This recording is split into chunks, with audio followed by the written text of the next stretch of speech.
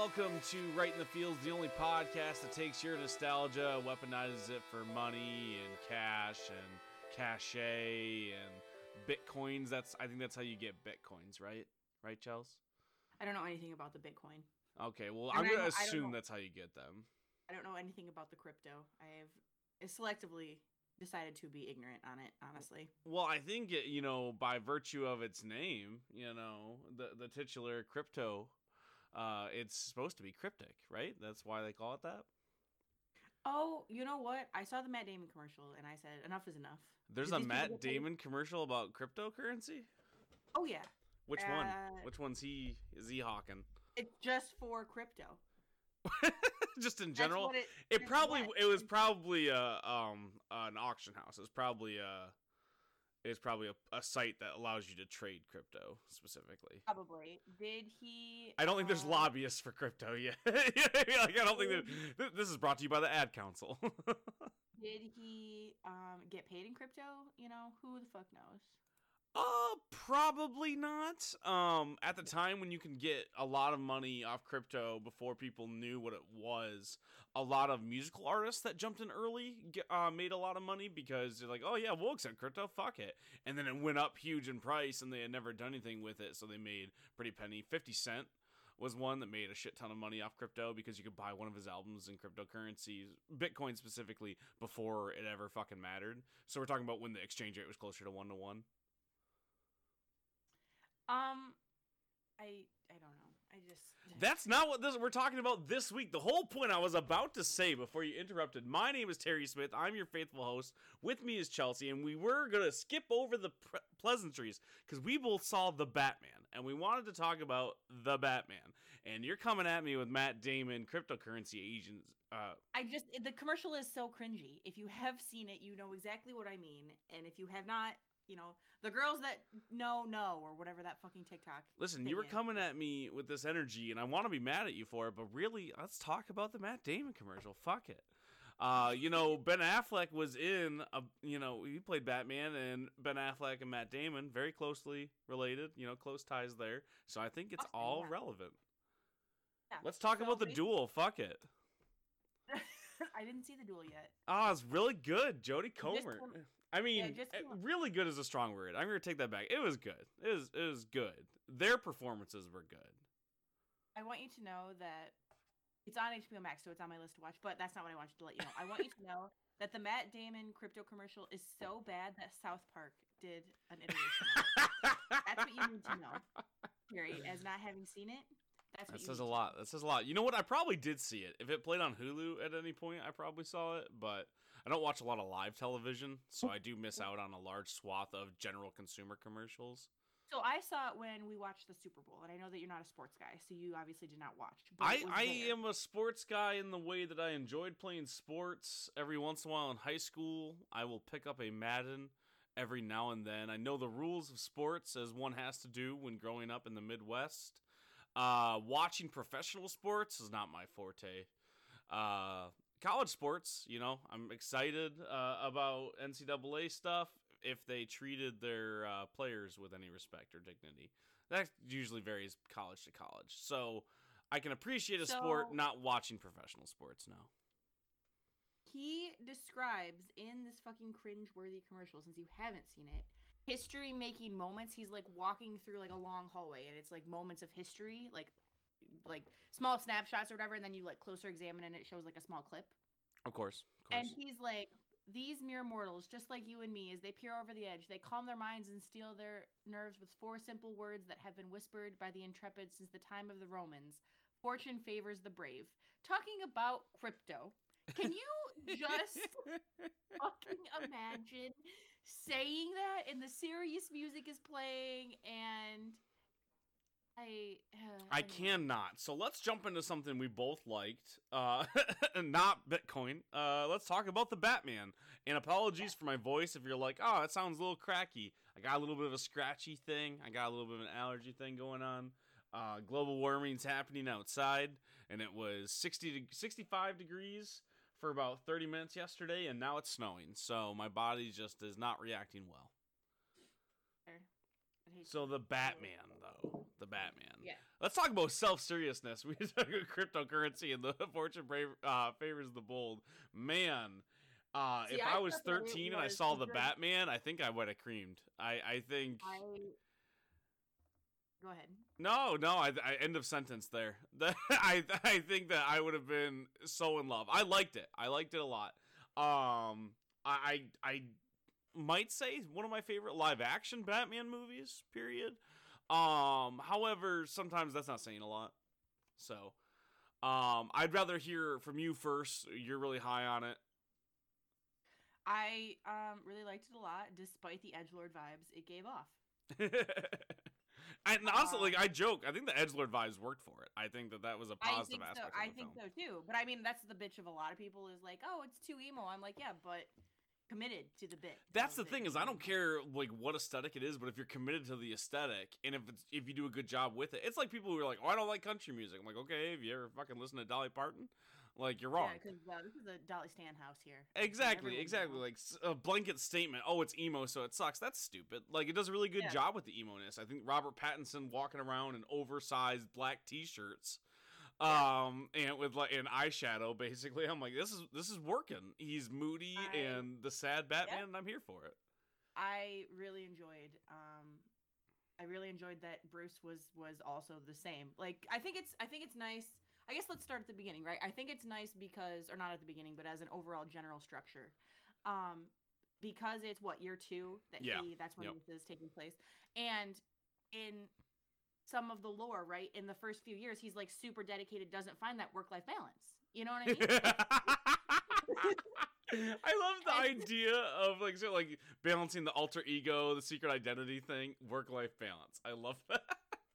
Yeah, so he hasn't figured it out yet, right? And he is edgelord at this point, like in every sense of the word. To do our first live action comparison, it's like the first act of Batman. Well, I guess second act of Batman Begins when he's out there and everyone's like, "What's the recluse doing?"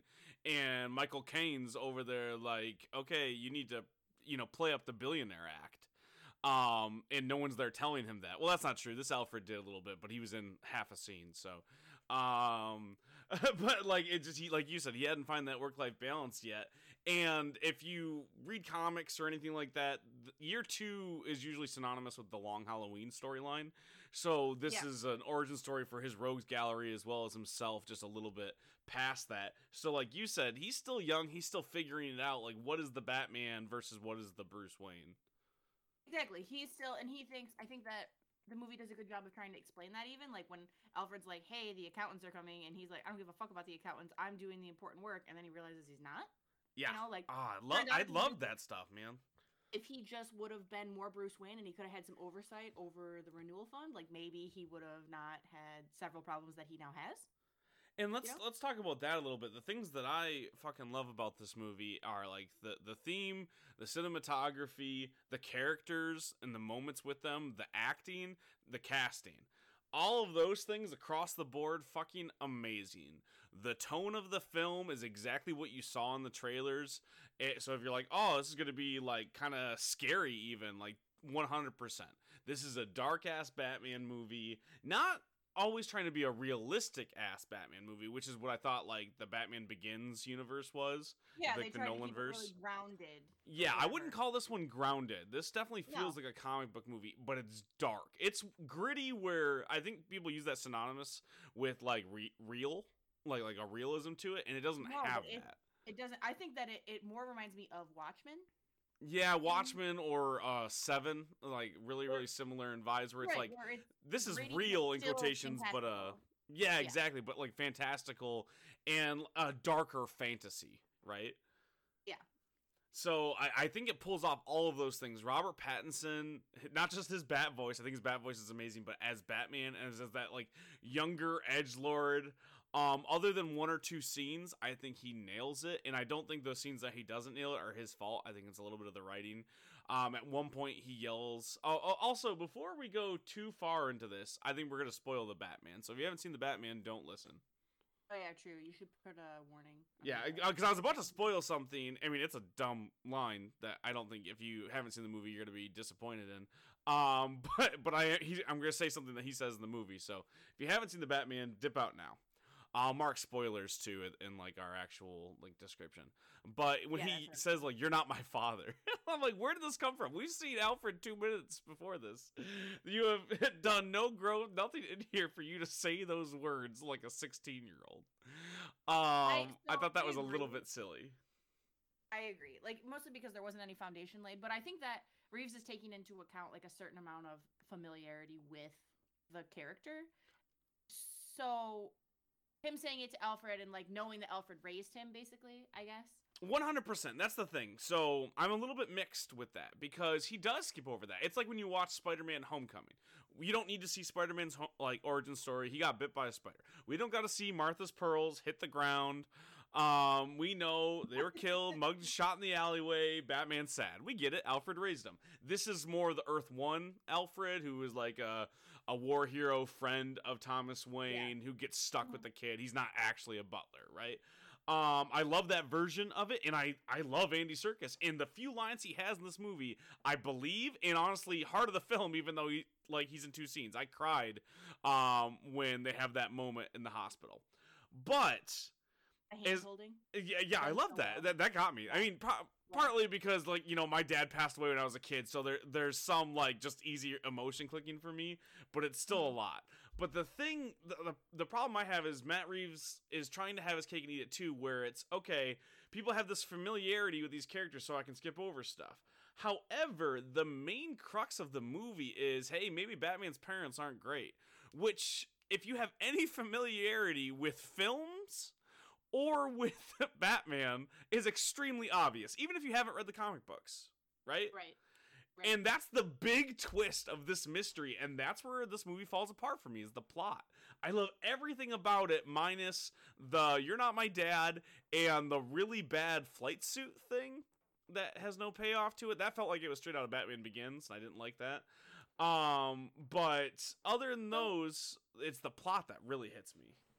So just on the Batsuit point, like, so I think, yeah, it's silly to see it, right? But once again, because he's so new into, like, I saw a lot of people that were like, oh, he doesn't have any of the cool stuff because people were really so used to Nolan's Batman, right? Where he had tons of gadgets and tons of, like, tech stuff. And it's like, if he's only been doing this 2 years, not that he doesn't have the money or whatever, but he's still probably figuring things out. So maybe the Batsuit is a test run and he hasn't, the vibe I got is that he hadn't used it before, and then he's like, well, fuck, maybe I won't use that again. No, and I understand that, and I think that fits really well in a year 1 movie, and I'm not upset that he doesn't have as many gadgets. I love that he really only had the grappling hook, and he was really good with the grappling hook, and used it in really interesting ways.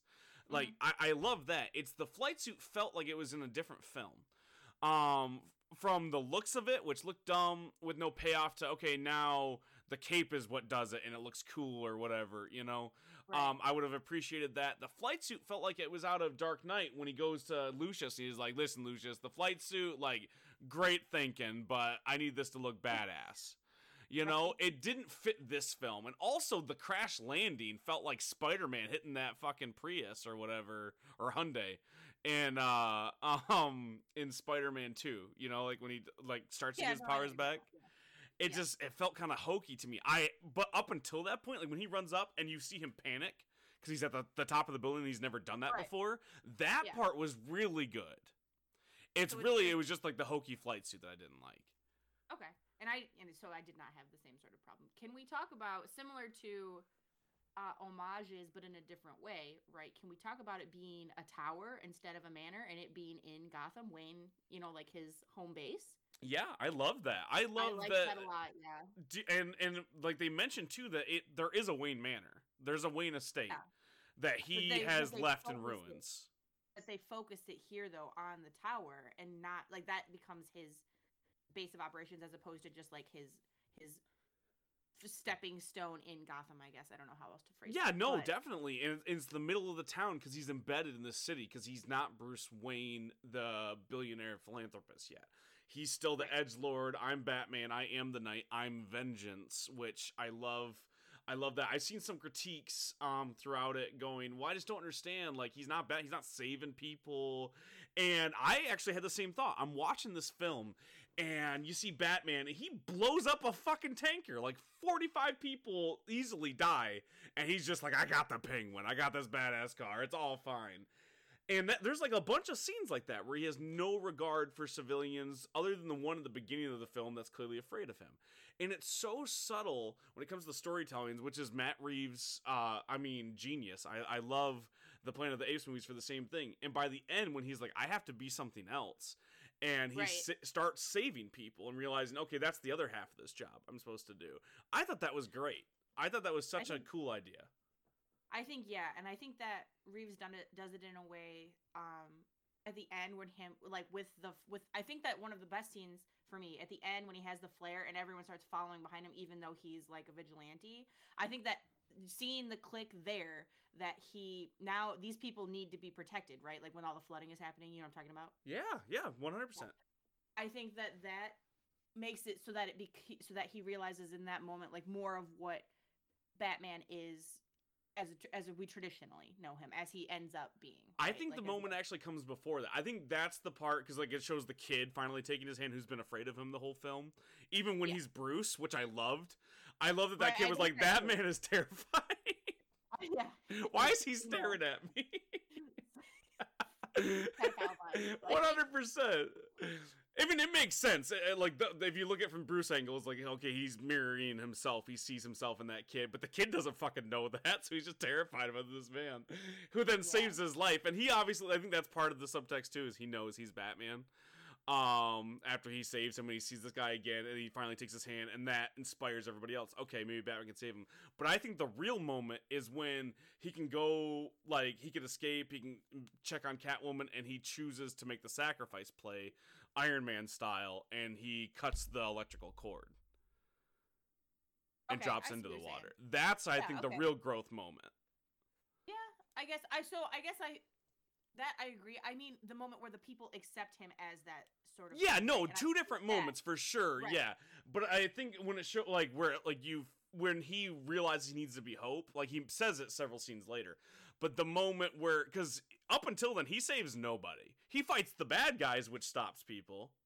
He catches the bad guys, which saves some people, but he in no way helps any like individual person throughout the film until that moment where he cuts that line and drops into the water electrocuted. Other than, I get, he saves Catwoman, but that's more like, that's my girl. It's not so much the, I gotta save people. I gotta be hope. Right. Okay, that's fair. But like, I really, really like that moment. Again, subtlety. He doesn't fucking say anything until the end, even though he's got the weird journals that are done as voiceover, which I think are the best version of voiceover I had seen, because it leans into the edgy emo-ness of it. Like, I almost want to laugh every time he starts talking, but he believes it, which I think is entertaining. Like, you think just in general, like giving the lines, or you think like voiceovers, or both. Like let's compare it to two similar things. So the voiceover of Spider-Man in the first Spider-Man movie, some of the worst voiceover ever when it comes to superheroes, the comics, the movies. Who am I? Yeah. I'm Spider-Man. Not that guy. Like, it's Tobey Maguire just like, I'm really I shot this movie 2 years ago. I gotta record lines for it. God damn it. And then juxtaposed to, let's say, call it Arrow, CW, season 1, right? Where it's better, it's trying to be self-serious, it kind of knows it's a little campy, I gotta be something else. That whole thing. But it works with the vibe of the show, it wouldn't work anywhere else. This is, I think, a combination of the two. It's kind of campy, it's that emo, he's writing in his journals, but by them doing that one simple thing where it's not just an inner monologue, he's writing these journals as a grounding mechanism, and partly because he's an emo kid. He's listening to, darker covers of Nirvana songs. He would have a fucking journal. He would have a Tumblr if he could, but but he can't. So he's got these journals. So I think it allowed it to be a little bit darker and self-serious because he's writing it to himself. And I think that worked for the vibe of the film. Yeah, because it's not for anyone else, and it's not for the listeners at home. I truly believe that it is because it's in the journal, right? It's for him reflecting on what happened, because, as he says, like the nights all blur together, et cetera, et cetera. Like the dissociation when he comes back as Bruce is so real. Yes. That he needs it as a way to like, what the fuck have I been doing? Like, where am Yeah, I he at? has that line in there where he's like, I don't, like you said, he's like, it blends together. I don't remember sometimes when I take the mask off. And I thought that worked really well with the journals and with a distant father figure trying to be a father but not, and not knowing how. That whole thing, you would have a fucking journal, man. Like that's just like that is emo kid 101. I also liked I did not expect, so I did not watch any of the trailers. I just saw like some of the like promotional posters. Okay. And I knew who was in the cast. For the most part, but I did not expect to be as afraid, for the fear element to be so high, reminiscent of almost like Tim Burton creepy levels. You know what I'm saying? Like, I really enjoyed that, but I did not expect it when I went into it, and I think that it was very different. Like, I felt the tension and the fear like building, I guess, if you know what I'm saying. Yeah, the first half of this film specifically, I think I really, or I guess with how long it is, the first third of this film, I have almost no problems with, and one of my favorite parts of the whole film is that opening with his really cheesy monologue going into his journal, and it's setting that 7-tone. It's always rainy, it's always dark in Gotham, and it keeps showing the shadows but not showing Batman, and people are afraid. It's showing that he's that fear. He's the knight. Right. He is vengeance. That was fucking amazing. That alone cemented it as one of my favorite Batman things ever. Yeah, I agree. I also, how do you feel? So I saw a bunch of people's takes just on Twitter and whatever social media. Sure. About him not like sneak attacking and just walking out of the shadows at several points. Like you hear the footstep sounds, you know. Sure. And a lot of people did not like that. They were like, Batman is, more clever than this. And he's the knight. Right. And he, does the wing flap down and, or he grappling people. Like, we've seen it 100 different iterations of it. So, like, him walking afraid, I think really cementing, like, what he tells Alfred, like, I'm not afraid to die. Just edgelord, right? Yes. But I think that it almost works here as out of character as it seems. Mm-hmm. Like, traditionally wise, I think that it, like the inspiring of the fear, I think that it really went hand in hand well with that, and so I liked it. I think it is the. Sorry, you go ahead. You keep going. No, I was just gonna say, I know that a lot of people did not like that particular like aspect of it. I know it's a small thing to nitpick, but I was just curious what your thoughts were on it. So I'm in lockstep with you. I liked it for him. And I think it is because of the fear aspect, because he's fucking creepy walking out of those shadows, and it is it's frightening. He's just doing the back costume, just walking in, and it leads into the edgelord aspect of he's not afraid to die. He wants to fight those fucker guys. He's happy when those thugs in that gang swing on him, right? Like that's what he wanted. He wanted them to pull the gun so he could revel in that violence. And I appreciate that. And you see as he grows throughout the movie and faces meaner and meaner threats, he does start to use the subterfuge. Like, when I think about at the end of the film where he's up against the Riddler's goons, basically, he doesn't walk in there head first because they have shotguns and rifles. Like, same thing when he goes up against Falcone the second time. He doesn't walk into the club like he did every other time. Like he sneaks in and he hides and he cuts the power and then drops down from the roof in the bat costume and scares them. He's learning that he can't just walk in and punch his way through, and he learns that several different ways, and I really appreciated the growth. This felt like a season of television, honestly. Honestly, I agree with that 100%. Like, just watching him, because like you're saying, the growth was incredible. That was my next point, right? Like, he goes from the walking out in the front to then realizing I gotta be smarter. And I know it was a little kitschy. I love the scene at the door, right, where he comes as Batman. I fucking love that. I knew, and I wanted to bring this up. I knew you were gonna love this scene, no matter, even if it was the worst scene in the film, because those twins are from Teen Wolf. I knew you were gonna fucking love it. 100% they are. Thank you for understanding, Gary. I hope that when you saw them, you laughed. I did. I always laughed in the theater. And probably they're funny. They're great as the Penguins twins. Like, I thought that was such an awesome thing because it's got comic book legacy, and I like those two actors. But I thought of you in that moment is why I'm giggling to myself in the theater. As soon as I saw it, I turned to Kyle. I said, "Do you know where they're from?" He said, "Shh." He's like trying to listen. I love that they were more and more fucked up throughout the film too. Yeah, no. I like that. Yeah, I like that too. Like when Kinsey or whatever has the broken nose and it just like showing, you know what I mean? Like, I guess I broke his nose. But anyways, continue on with your Anyway. thought. No, so I really enjoy he goes as Batman, right? And then he comes back as Bruce, and they're like, oh yeah, you can come in. And then he comes back as Batman, but like, you know, they don't see him. But they don't And see him, He could've been yeah. doing this the whole time. He could have been doing this the whole time. And And I'm glad I they love showed that. right? Like, yeah, because at first he's like, listen, I'm going to use the power of fear and intimidation.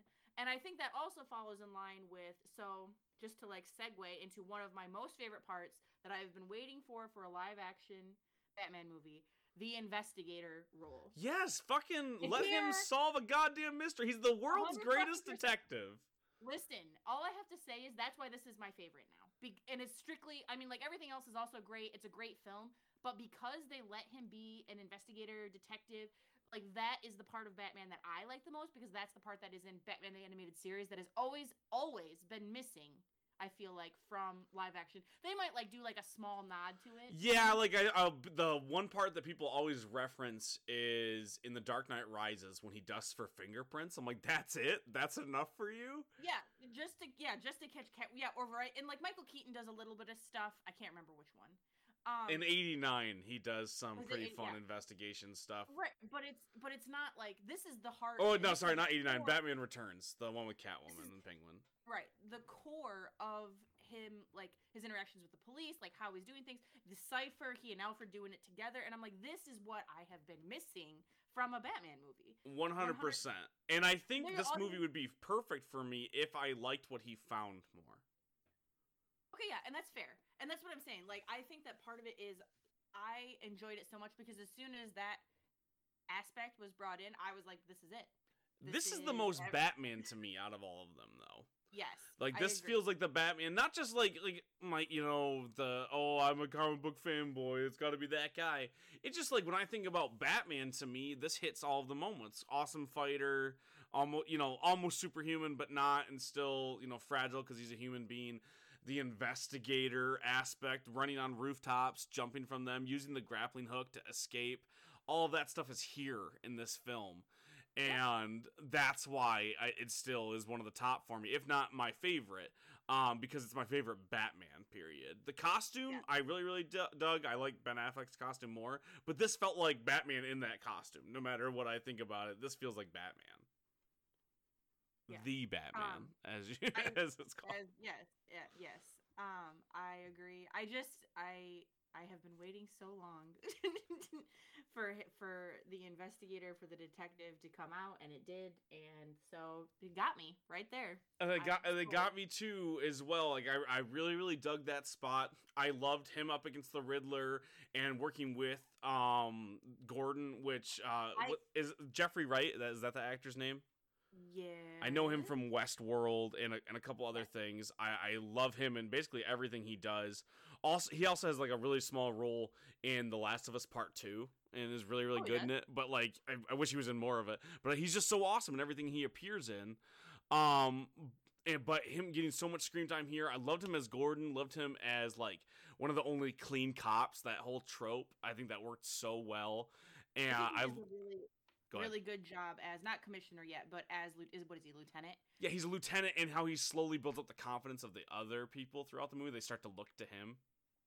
Yeah, I agree. And you like see him becoming sort of commissioner, like stepping into the commissioner role. But I think it's interesting that, and I know less about Commissioner Gordon, like comic origins, that kind of thing. Sure. But I like that his relationship with Batman begins before he's commissioner, and that he already is like trusting him and working with him, and this signal is already, he's already meeting him, and like in violation probably of a lot of things that the police force like. Yeah, I really love that little him, touch where like it wasn't on top of GCPD. That's just a building that he's got access to downtown. He built that himself. Right, yeah, exactly. And that like, and he's like convinces everyone else to sort of let him in, and then even takes heat from his supervisor before he's dead, rip, about having him at the crime scene and stuff. But it's like, I just think that it shows sort of their working relationship like evolving. And I would have liked to see the origin of it, because I don't know that, I mean, we see it a little bit in Nolan's, but I was like, we haven't seen young Batman, I guess, origins with. Have you watched the Year One movie or read the Year One comic book graphic novel? Yeah. So it Yeah. really seems like they're going off that one where Yeah. Gordon cut his teeth at almost capturing the Batman, basically. Right. And it That's- seems like that's why they respect each other so much. And I the reason why I think that is they really allude to it with Martinez, the other cop that we see a lot of screen time in the film, was like, really, Yeah. you're going to protect this guy? Because it seemed like maybe they had some tumultuous history there. Exactly. Like, he had, made it his mission or whatever. Until he realized Exactly. what- That really seemed like the idea behind it. Maybe that's just me reading into it, and I would have maybe liked to see it, but I like that they just jumped into the action. Okay, he's working with them, kind of, and him and Gordon have this awesome, good cop, bad cop line for Penguin. They have Right. that thing that he doesn't really know much about him, but he trusts him because he can see this guy wants to do good.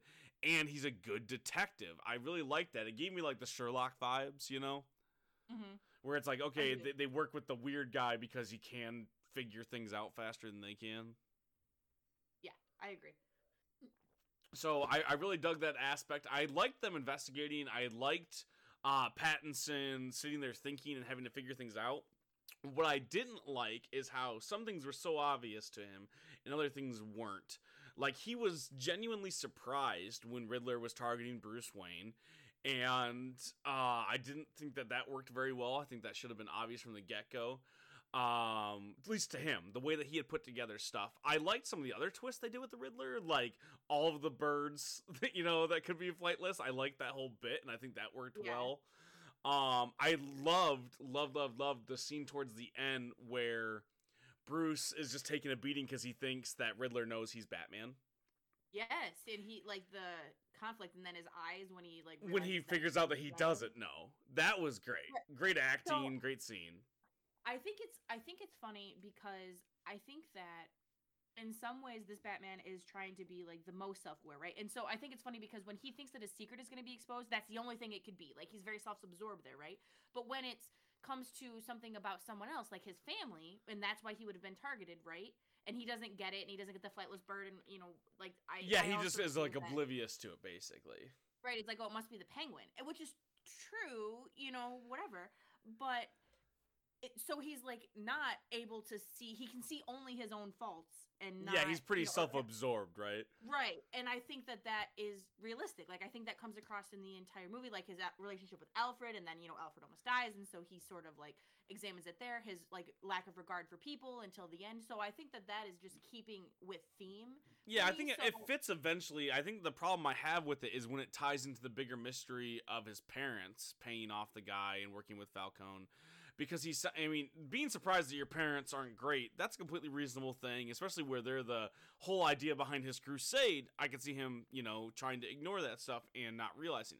However, they turn him to a really dumb character past just the looking past the sins of the father thing. Like, he just starts believing anything anybody tells him throughout that entire, hour of the film. I think it shakes him though, that he, like, I think that it's him reeling and like, I really don't know anything. Maybe these people are all, whatever. And it takes him reconvening with Alfred. I really feel like to then realize, like, this is the stability that I needed. He's giving me reassurance. He wouldn't lie to me and has never lied to me, and like this fits more with like. But he in has line the of- exact same conversation with Falcone and it accepts it as the same truth. No, I know, but the conversation with Alfred comes after the conversation, and so like I feel like when he goes to Falcone, he's desperate, right? He goes Mhm, as Bruce. mhm. Sorry, I hit to blow my nose. He goes as Bruce. He's emotionally just wrecked because basically everything that he stood for and everything that he thinks that he knows about his whole world, once again self-absorbed, is a lie. Is the foundation is cracked. So he goes there, and of course he's like vulnerable at that point and emotionally receptive to being directed to believe this, because then he's like, well, what else could it, like mind racing, what else could it be? What else don't I know? Like, this all fits together. Otherwise, why would my dad have done this? And, Mhm. must have Maroni. But then he goes and see Alfred. Alfred's like, are you fucking, he says it basically, are you fucking stupid?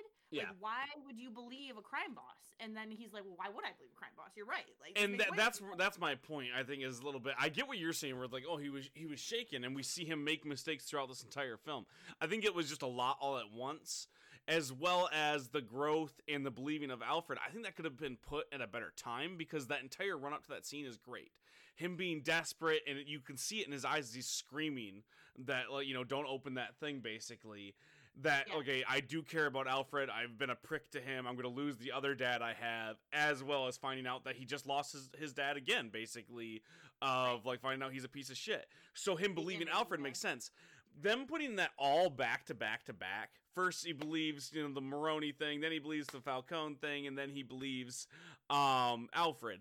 That was all within the same 30 minutes of the film, it felt like. And I just feel like that could have been placed differently to make it believe. And so then it just accentuated like the worst part of that film for me, which is the Thomas Martha twist of, well, it was all their fault.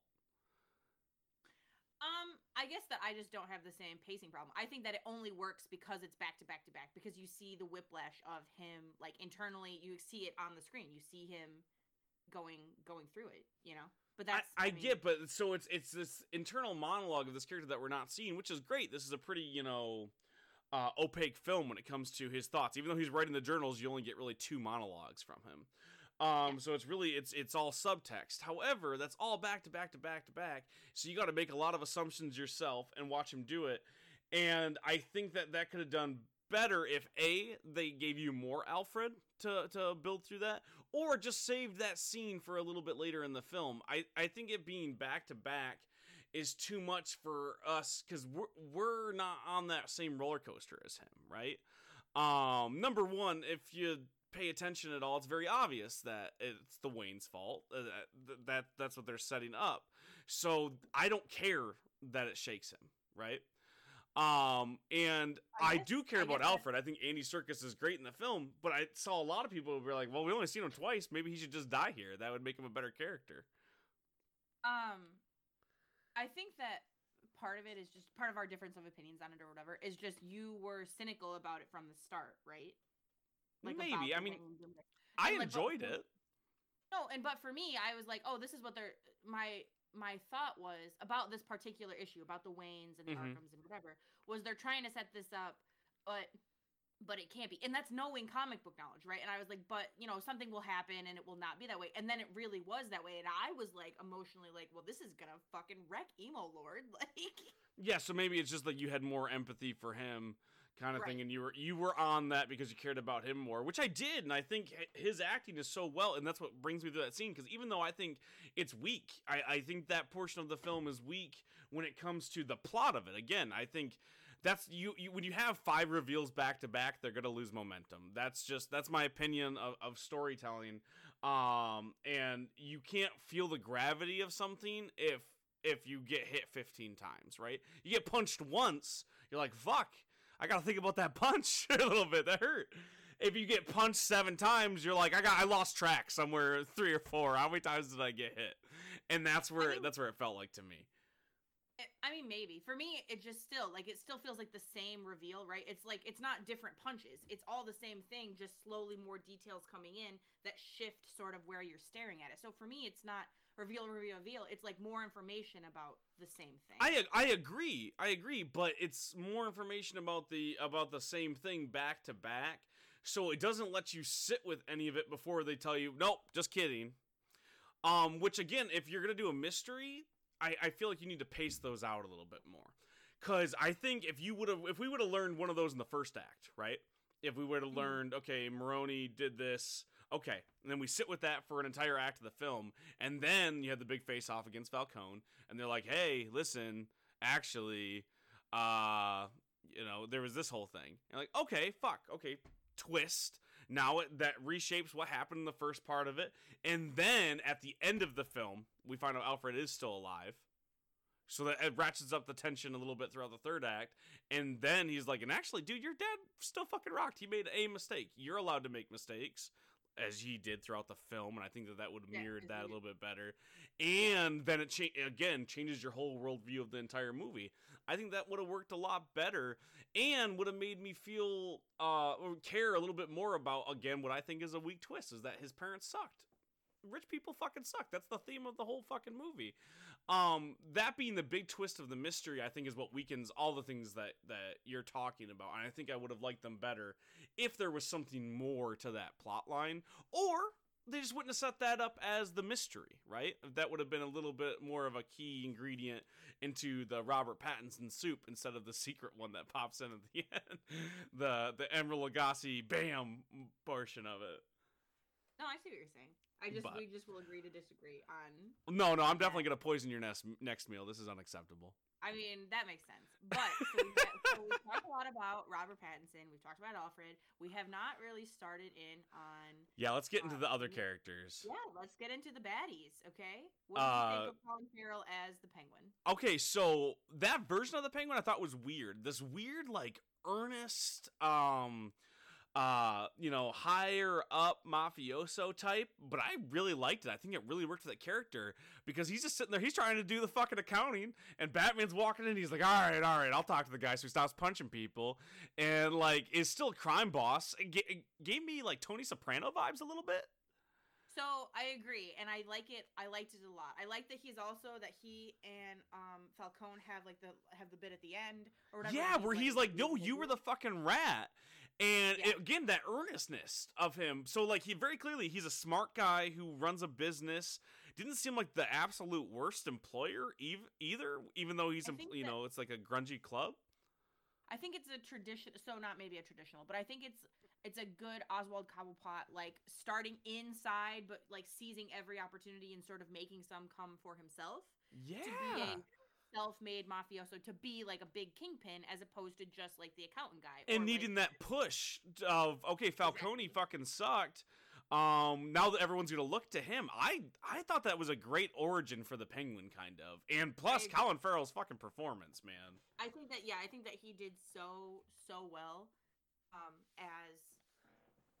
as playing this role. Yeah, that's the thing. Like, I know I mentioned, like, I was shitting on a lot of stuff in that last, like, portion that we talked about where I didn't like the mystery aspect, and that just was the glue that I needed it to hold it together, and it didn't. But everything else in this movie is great. The casting of everybody and the acting, man, Colin Farrell disappeared in that. There's that anecdote I'm sure you've seen online where he just, like, tested it out and sat at a Starbucks in the full Penguin costume and no one noticed him. Yeah. Like, that was great. And him in the chase scene specifically, everyone keeps praising the chase scene. I think it's shot so well in like an auteur sense. Terrible chase scene, I think. Like there's no action in it until that last part, but as just like film, like just like watching it from a pure like film perspective, I'm like, that was an amazing cat and mouse portion. I think it seems like a more realistic chase scene, so maybe it was the millions of cuts and only seeing people through the background. I'm a fan of let's go wide and show the real action, right? So like, John Wick style, a lot of kung fu movies. That's what I like. The quick cuts I am not a fan of whenever there's action because it feels like you're trying to trick me into there being action. There's not. And that was this scene, but it fit the film in such a way where it's an awesome like portion of the film. It's an awesome scene. I just think in the world of chase scenes, I would have liked to see that cool ass fucking car barrel down the highway more. Yeah, let's talk about Mad Max Fury Road vibes. Am I wrong? No, just like pieced together. I love that you. I mean, I know we just started talking about characters. We'll jump back into it, but I loved seeing him building it in the background in every scene. Oh yeah. Exactly. That was awesome. You're like, what the fuck is that gigantic engine he's working on? You're like, oh, he's building the Batmobile. Yeah, I think that it's awesome. I like it a lot. I like it sitting up. Like, I think that it looks super fucking cool. One, I think that I like it not having like a ton of gadgets yet that we've seen. You know what I mean? That it's more of just a car and less of a does all these other things. Well, it's just like the gadgets he has on him throughout the film. Like, he doesn't have the smoke bombs. He has no ninja stuff, right?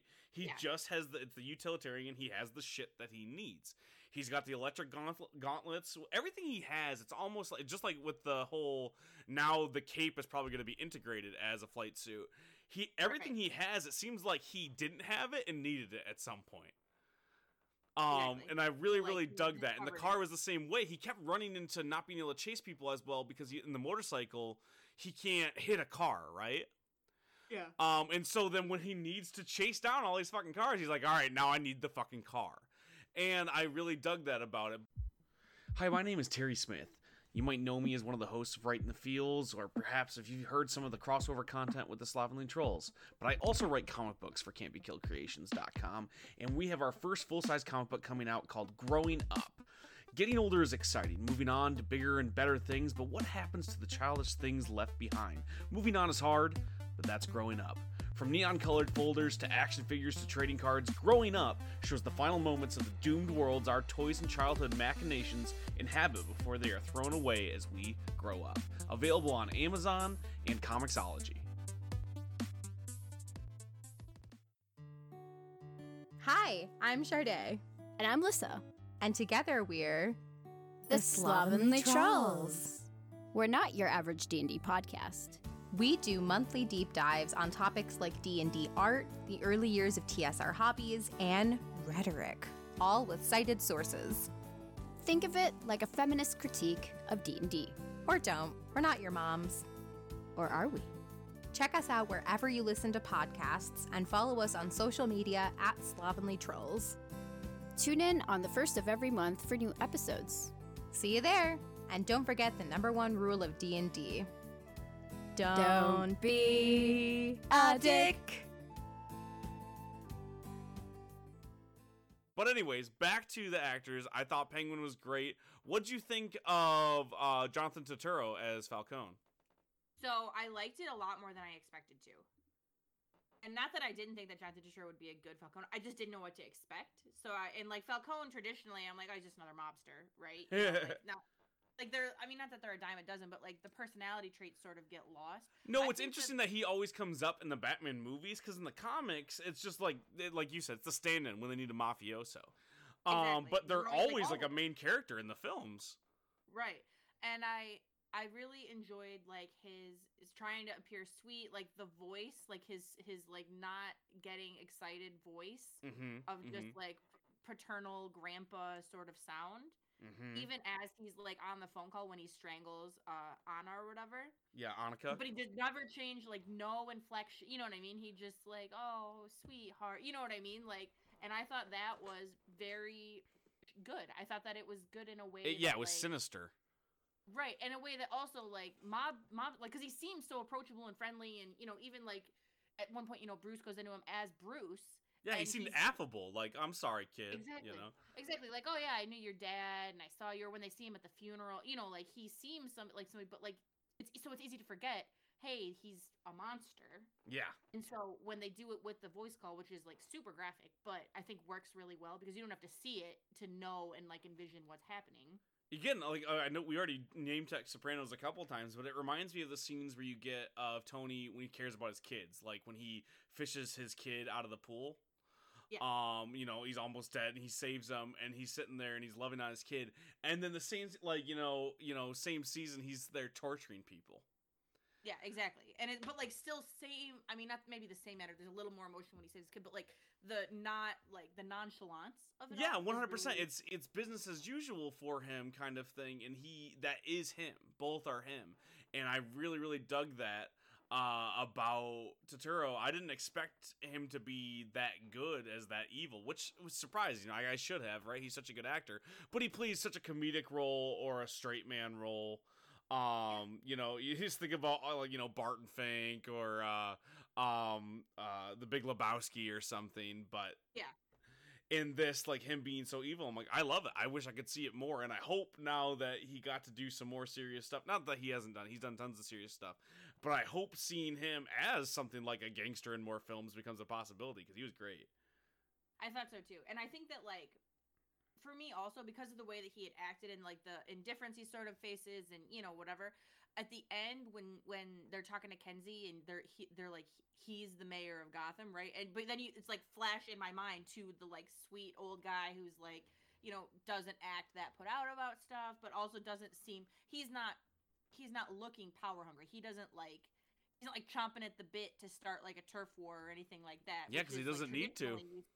Right, and traditionally you see a lot of that, though. You see Maroni and Falcone, and then eventually, like, the Penguin, you see them all sort of, like, always fighting about turf, and they never really rise above that. Yeah, I think of the scenes from The Red Hood, or from The Dark Knight, Where it's like they're sitting there and they're arguing over petty shit, and he doesn't have to argue with anybody over petty shit because he's living his best life, just strangling people and taking their passports, you know. Yeah, you know, and it's as one does. It's an attention to detail, I think, that he strangles her himself rather than just having someone else. Because he's like, well, she's going to trust me. She'll talk to me because I have this persona. And then even though he's got guys there, he doesn't shoot her. Like, he strangles her himself. Like, right. And I think that's the little bit of the overtopness. I think it works in the film. But, like, when he mentions to Selena that he's like, you know, your mom made me do this too. Like, okay. Like, was that necessary to be said here? Would he even give a shit enough to do that? So I have a question about that for you, actually. Sure. Is he, like, canonically in the comics her dad? Yeah. It's I don't know if it's always Falcone. I could be getting that wrong. But yeah, it's not always necessarily. It was a newer aspect the last, like, decade where it was revealed that she was the daughter of a famous mom, and she takes over the criminal underworld for a long time. I did know about the criminal underworld takeover, but I guess I'd never realized that it was like that was her dad. Like, I thought that was it was a lineage thing. Yeah, so that's not necessarily like a new wrinkle.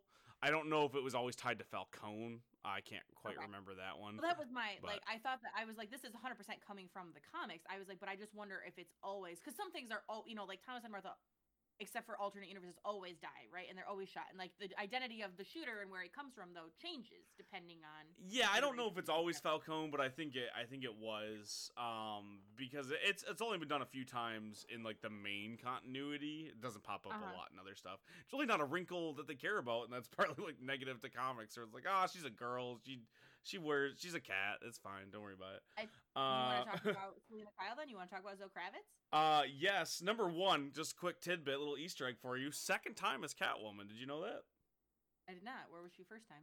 The Lego Batman movie. Oh, really? Yeah, I didn't know that. That's very funny. Okay. Yeah. Okay. But her second outing, she was probably my favorite part of the entire film. Other than the scene where she first kisses Bruce, I don't think that was quite right for her necessarily. It didn't seem like she was into him up until that point. But I loved her performance so much. My favorite Catwoman, period. Like, so easy to pick.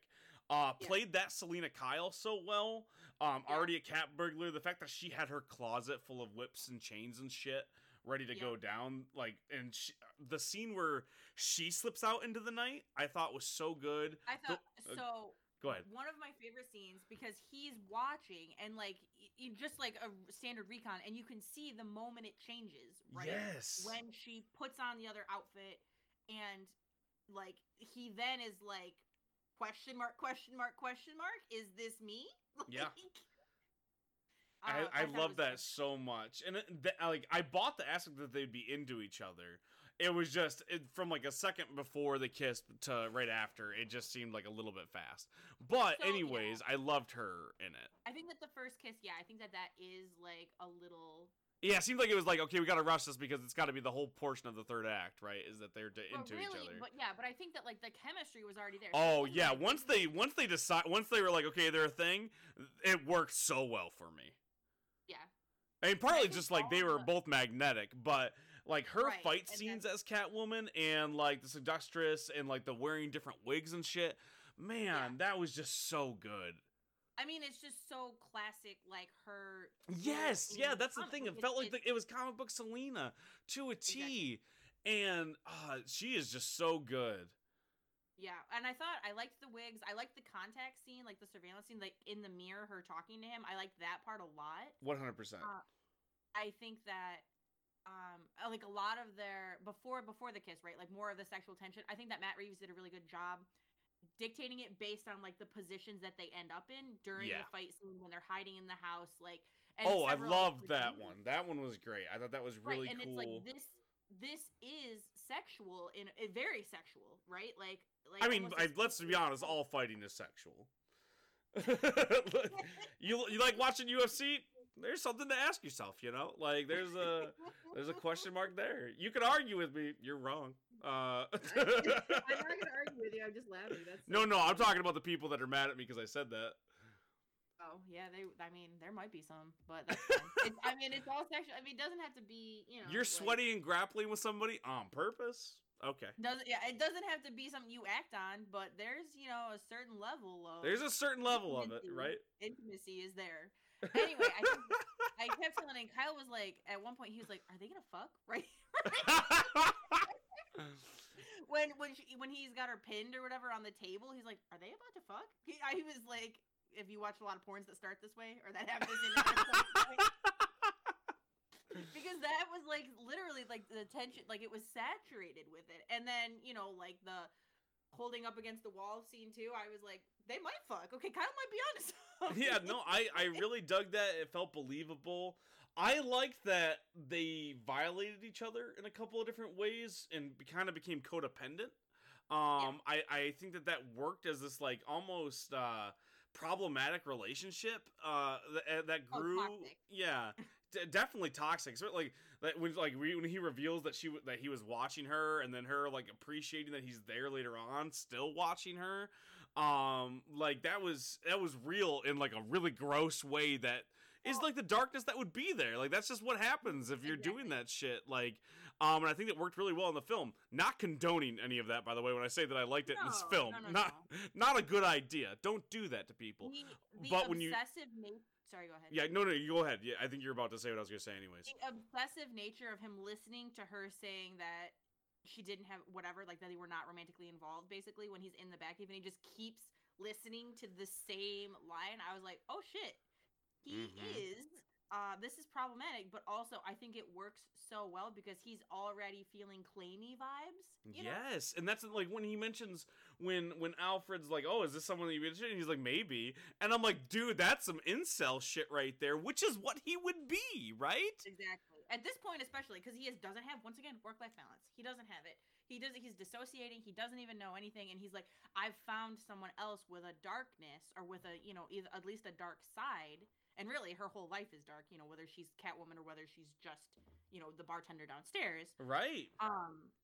And so I thought that it was really good. I like also too that they didn't shy away. He never once said, "Well, my life was really hard, even though I had this silver spoon." No, he didn't try to downplay that, and you saw some of the growth too. And that's where I'm really, really mixed on the Riddler. Let's jump into that right there. That's okay. Okay, I saved him for last because I thought that he would. Is there anybody else? That's exactly what I was gonna say. I'm like, well, before we do that, then is there anybody else you missed? Andy Serkis as Alfred. I really liked his performance, but similar to Jared Leto, which I didn't like the performance, but similar to when people backlashed about him being the Joker in the Suicide Squad film, you get 2 scenes of Alfred really, really getting to act. So I don't think it's fair to put a huge opinion on it because he didn't get to do much, right? He's not a big portion of this film in character, like being there. As a plot thing, like he's a big portion of Pattinson's motivation, but so is the Joker a big part of the plot, but not a big part of the actual aspects. Right, so I don't think it's fair to pass too much a judgment on him. However, I will say the scenes that Serkis is in, I really dig them. Yeah, I think so. I think so too. I really enjoyed his acting. I think the cufflinks, I think that was like, he's like, oh, how, once again, self-absorbed, like, how dare you? I love that. He was my fucking friend too, okay? Exactly, like, oh, and you're a Wayne? He's like, your father gave me these. He's like, fuck. Exactly, like, fuck you. Exactly. I love that, and as much as I really wish they would have put more into it, given him a little bit more of that Michael Caine we're working together thing. I did love him working on the cipher as his morning crossword. That was dope. I thought that, and I think that, like, it's just like once again, like, I think that I don't know if Matt Reeves is doing a second. I would probably assume that they're doing a second movie. They've announced 2 sequels now, but it's still it's the like, we've announced 14 movies. I don't think it's as cemented as people want to believe. I believe is kind of the vibes of it. They are doing 2 spin-off TV shows on HBO Max. One starring the Penguin and one about Gotham PD and Arkham Asylum as a thing. Okay. But anyway, where was I going? Andy Serkis, seeing more of him. I can't remember. I'm sorry. I think no, it's okay. It's my own fault. I think that it was something to the effect of like seeing just little pieces of him. Like I hope that. Oh, yeah, okay, I got it. now that like Batman has become less self-absorbed, I think that we will see more of him. Like I want him to include Alfred more rather than Alfred like intruding. And making his sort of known. Like, Mom, get out of my room. Right, but I think that that's a really real, like, the reason that we don't see a lot of Alfred and the reason that, like, even though he, like, does so much and is assisting with so much and whatever, is because they don't have that kind of relationship yet. Like, obviously, at the beginning of the movie and until Alfred really gets hurt, he's self-absorbed. He has taken it for granted. And when he even says, like, I thought that I had, like, killed that fear, but then I realized that I hadn't, like, he was attempting, once again, like, through the dissociation or whatever it is, to, like, act like he didn't care about him, and Alfred was just not buying it the whole time. Yeah, and no, I'm not. It's never. I don't think there's a reason for it. I think sometimes, especially as a writer, I'm gonna play that card as a writer. I can justify every decision I make in a story, right? Mm-hmm. I can go, well, you just don't understand. It's because of this. That doesn't always make it good, you know. No, I agree. I don't think it always makes it good. I just mean that I know, I think you're right. I think exactly what you said, because he's supposed to keep people out so we don't get much Alfred. However, then they expect you to give a fuck when he dies because Pattinson gives a fuck. But you don't give enough fuck about Pattinson, which you do. So I guess there's a little bit of it's subjective, right? But I think if Andy Serkis was played by any other actor, like if Alfred there was not Andy Serkis, I think it wouldn't have worked at all. Does that make sense? Yeah, I guess it's hard for me because it was Andy. It was Andy Serkis. That's the thing, but like, because like I said, those two scenes almost made me cry. The cufflinks thing again. I have my dad's cufflinks, you know what I mean? like it hits me in a special place kind of thing. But also the scene at the hospital, I'm like, man, these two, everybody in this film is so fucking good. And I think that sometimes, like, the fact that I didn't think it was a perfect film is why it hurts so much, is because if there was going to be a perfect Batman film, it would be this team. Okay. To me, at least. Like, that's why I think sometimes I'm like, it's because this is my dream project, basically. Matt Reeves is one of my favorite directors, period. So, the fact that it doesn't hit on all cylinders is why I keep coming back to some negatives. Before we get into Paul Dano, hopefully we'll get to see, Matt Reeves do it again, and maybe. I hope so. I hope so, and not that I think he can try again, because I still think this is a fucking great film. But I want to see more, and I want to see a sequel of it, and I want to see more of this world. And as much as I'm excited about Michael Keaton coming back as Batman in the DCEU, I'm not a big fan of a lot of the DCEU stuff. That's really cool. I want Pattinson as the Batman and all of those things. I don't think it lines up at all, right? But Matt Reeves has said, like, I don't want to do anything like that. I don't think I'll go to Marvel because I don't want to be limited in what I can do, and I would be because there's other story that they're trying to fit into it. It's not like you can just start from him, you know. Unless they can't slide him into it. Like the reason why the Batman works in the animated series Justice League is because we had Batman the animated series first. Yeah, exactly. But anyways, let's last person. I think maybe there might be a few. Let's talk about GCPD people. And the victims. Okay. I love Jeffrey Wright as Gordon. Him and who's Sirius Black? Help me out. Gary Oldman. Yes, Gary Oldman. I still think Gary Oldman is higher for me than Jeffrey Wright because Gary Oldman gets more screen time. But I love Jeffrey Wright as Gordon. He was so good. I love the scene where he's like, listen, man. And then he's like, you know, he's mean mugging for everybody to see, but he's like, you gotta punch me in the face. We gotta get you out of here. That whole thing. That was so fucking good. And the whole line about, he's like, oh man, I would have hoped you would have pulled the punch. And he's like, I did.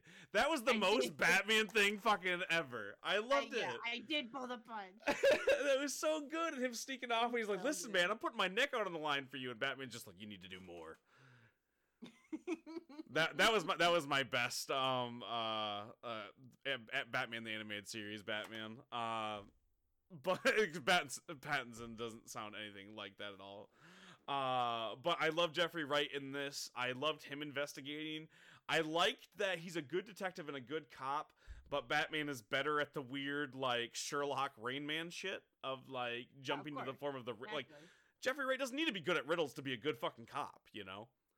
Exactly. And I saw some people online like, oh, he's a bad detective. Like, no, a good detective doesn't have to be able to fucking solve a psychopath's riddles. He's got to be able to follow the evidence and do his job, which Gordon is very good at in this film. Exactly. And he knows when to ask for help and who to ask help from, which is another big portion of being a good cop. Exactly. And so I really, really liked that with him. I think he looked the part, like the mustache and everything. The disheveled look. I wish we could have got a little bit more of him, just period. But working with, like, maybe taking the case home, seeing him interact with more cops, I think would have been more interesting. And to say there's not enough room for it is kind of weird, right? This movie's 3 hours fucking long.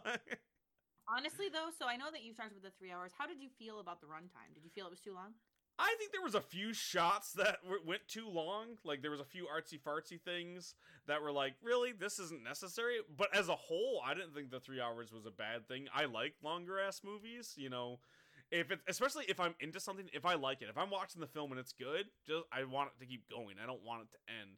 I think a better film can be done with better editors and bringing it down a bit. But there were a few shots I thought were gratuitous. I didn't like the walk up after the explosion up to Penguin. I think they should have ended with him walking out of the fire.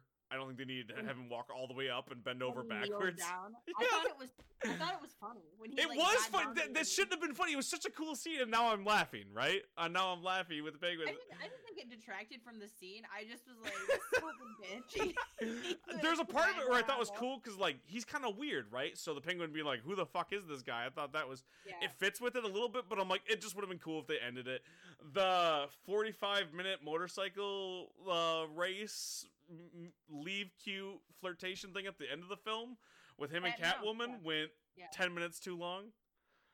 That was I mean, I feel like if you just would have showed the one scene at the beginning and then showed them splitting into different directions and but instead we got Fast and Furious 7, Paul Walker fucking taking his exit off the highway. Like, what the fuck was happening, man? Why did this need to go so long? She's gonna be in the next film. Jesus Christ. It was odd. Yeah, I like that she's going to Bloodhaven too. I was like, how the fuck is she going to Bloodhaven? All the roads are closed. The city's fucking flooded. Everything's fucking flooded. I had issues there. I had issues with that. But maybe she wasn't going directly to Bloodhaven. Maybe she was going somewhere else first. Well, she's got to be going to pick up her cat jet ski because that's the only way she's getting there. Like, that was kind of dumb. Like, they just took 10 minutes of news footage being like, it's no man's land. It's, you know, Batman 0 year with the Riddler destroying half the city. And then she's like, but this highway's good, right? Like, we're good to take the tunnel. I gotta hop on the 405, right? Like, why do we run this way? Who knows? Yeah, that's fine.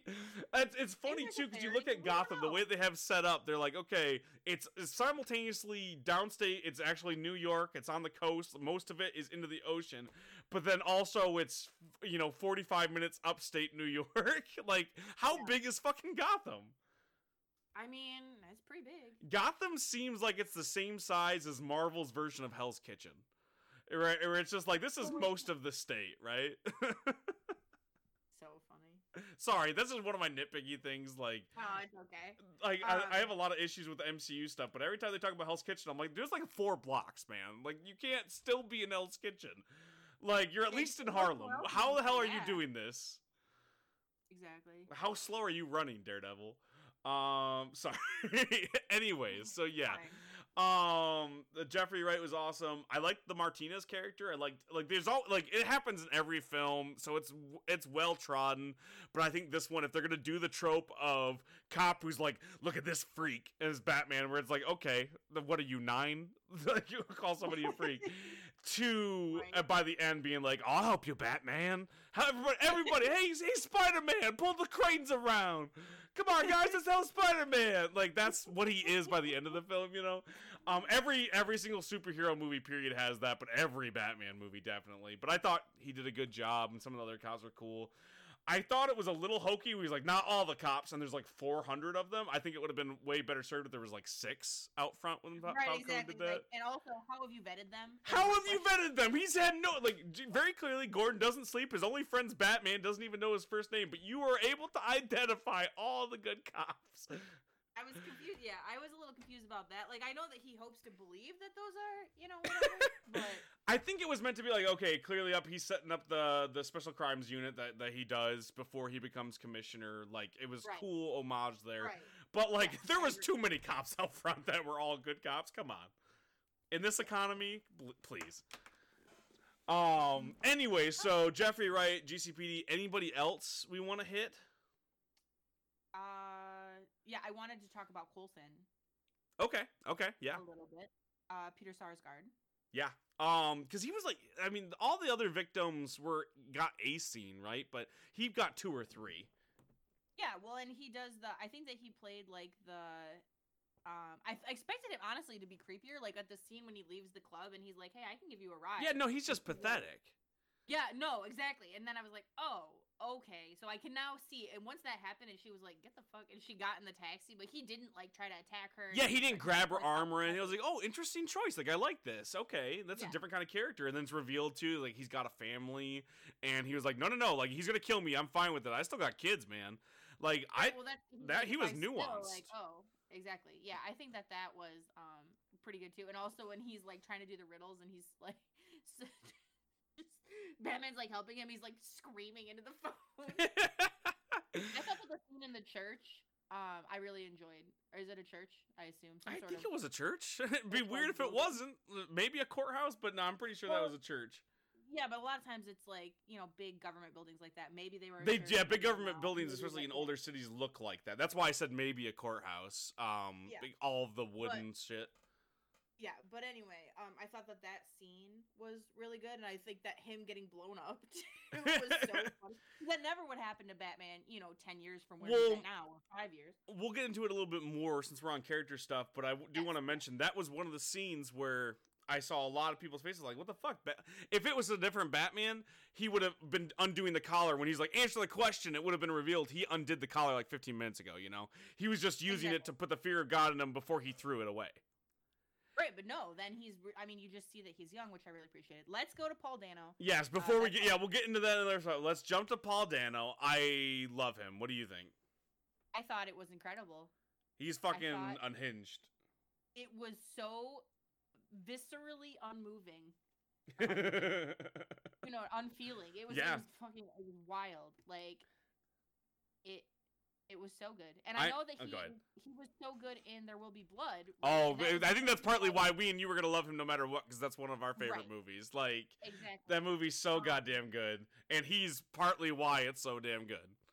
Yeah, exactly. Like, he is, because it's the same creepy, but it goes down to his channel differently, right? Like, quick aside, as we are wont to do on this podcast, because this is, if anything, a commercial for ADHD medication. Is Paul Dano both the priest and the brother? So are they twins, or is he the same guy and he was conning him? What's your theory for There Will Be Blood? So I think he's the same guy. He's the same guy. I always thought he wasn't. And I've had people and I go back and forth because people have given me some really compelling evidence for it. Yeah. Plus, the amount of evangelists that are pieces of shit, so I can see it both ways. But I've always loved that debate that came out of that film. That was one of the first movies I saw growing up that made me go, oh shit, like we don't all just agree. This is what the story is. Yeah, I don't know that I've ever really gone back and forth on it, but like that's always been the vibe that I got. And when I found out that people like thought not that, I was like, how? And it was the exact opposite for me because I was like, oh, cool, he's got a twin. That's really cool. And he hates him so much that he's going to kill his fucking twin over it. Spoilers for There Will Be Blood. Okay, from 2017. I If you know. haven't watched it, it's long, so watch it one time. But like, at least watch it one time. Watch it one time though. It's so good. I said the same thing. My wife's never seen it, and I was like, "How have you never seen it? Let's watch it." She's like, "It says it's like 2 hours and 45 minutes." I'm like, "Worth it though. Come on."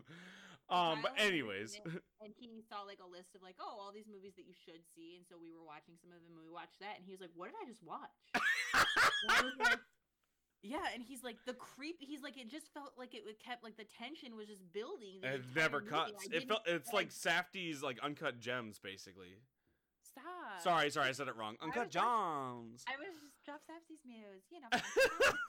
But yeah, or Good Time, like with Robert Pattinson. Like, yeah, the tension never cuts there. But one of the never. again, to bring it back, Paul Dano, both roles or the same role, some believe, was so good in that, and I think he pulls that vibe here. Obviously a little bit more unhinged, a little bit more deranged. I want to hear your full thoughts on him before, because like I'm a little bit more divisive on the character. And some of the stuff that has to do with the plot that I wanted to mention, but I want to get into like what we specifically liked about the acting. So I thought the acting was incredible. The scene at the end when he's in the cell, and and he's like I said, like we'd already talked about, where he's like making it seem like he knows Bruce thinks that he knows that he's about to be exposed and whatever, and he like looks at the camera, and then he like realizes that we're not the same. You know, I thought that like him basically telling him, "Hey, I've been doing an homage to you. Like we're in this together." I don't like you, psychopath. Yeah, the copycat serial killer. Like, oh, like you're gonna break me out of here. Like we're in this together, right? Like, where the fuck did you get this? But you believe it as he's saying it. No, well, and that's the whole thing, and I think that's a big reason why he realizes that, like, hey, fear is not effective. Like, this guy thinks that we're on the same side because I'm so scary, like, because I'm using the same sort of fear, and so, and then he like starts screaming though, and he's like really upset in the cell, obviously, and I was like, the creepy breathing, the watching through the thing. I like the parallels there between, like, when Bruce is also using the binoculars to look at Selena. But him playing up the a neurotypical, you know, like he's just a little bit off, that kind of thing. The scream is what did it for me, right? Like there was tons of stuff that the affectations that people played well, but I don't know what to do here, so I yell. That was too real for me. That gave me goosebumps because I've seen that in real life, you know, and like 100%. That made me uncomfortable in my seat. Well, and not only that, but like I think even the scene when he's in the coffee shop, like or he's in the diner or whatever, and he like looks up and he looked like he was CG. That's how creepy he was. It was so creepy, and I was like, Jesus fuck. I thought that like the scene, so honestly, speaking of like sexual tension, the first victim that he does when he gets on his back, I was like, oh, what the fuck? I thought he was peeing for a minute. I thought, well, so he gets the duct tape or whatever, right, to do his head. But I was like, is he about to are they about to allude to the fact that he's like gonna fuck this guy? Like, after it was weird. And that, another quick tangent, man, this movie is not PG-13, right? Like, no. Maybe so, and like I loved it because they essentially did Seven shit, but they just cut away before they showed the violence. They're like, no, this isn't PG-13. We got our one fuck it. I mean, this isn't rated R. We got our one fuck. There's no blood. We pull away every time. But honestly, the implied violence was rated R heavily. Like I really dug that they were like, no, this is the movie you saw. I don't know why we're PG-13, but we are.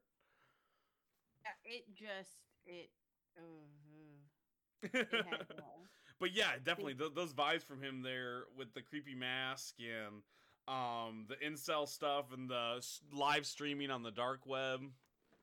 Yeah, I thought that was so. I thought that like him using I thought that the social commentary that Matt Reeves did. Well, for some people, it really broke and I mean it's not all social commentary. Like there are just people like that, but his drawing attention to like the people that are like, oh, our whole city is corrupt, very QAnon, right? Like very 100%, 100% QAnon. But then also like online, like, oh, we'll all do the same thing with you. Don't forget your cling wrap. Don't forget. I was like, oh my God, because it's like there are people, incels and incidents that have happened, terrorist incidents that have happened, where it's like they were edged on or they found a community there. Exactly, and so it's like I thought that was very telling of like the social commentary. Like I said, it doesn't have to necessarily be social commentary. It just is. But it just is, though. Yeah, it just happens to be really realistic there. It's just like how he kind of drops his vibe a little bit when it's just streaming to the 500 people rather than putting out the video for like the police to see. Where he's just like, "Hey guys, thank you so much for the support. Thank you so much. Yeah, thanks for subscribing to my channel." Like, yeah, I was like, "Whoa, man, this is thank scary." Thank you for all the help on how to make bombs, because that's the truth. Like, Parler and 4chan and all that kind of stuff. Yeah, like 100%. Where you can find. Don't forget Telegram. I mean, you can find them on Facebook though too. It's not just. It's just anywhere that you want to look. But those are just notoriously known to promulgate that kind of stuff.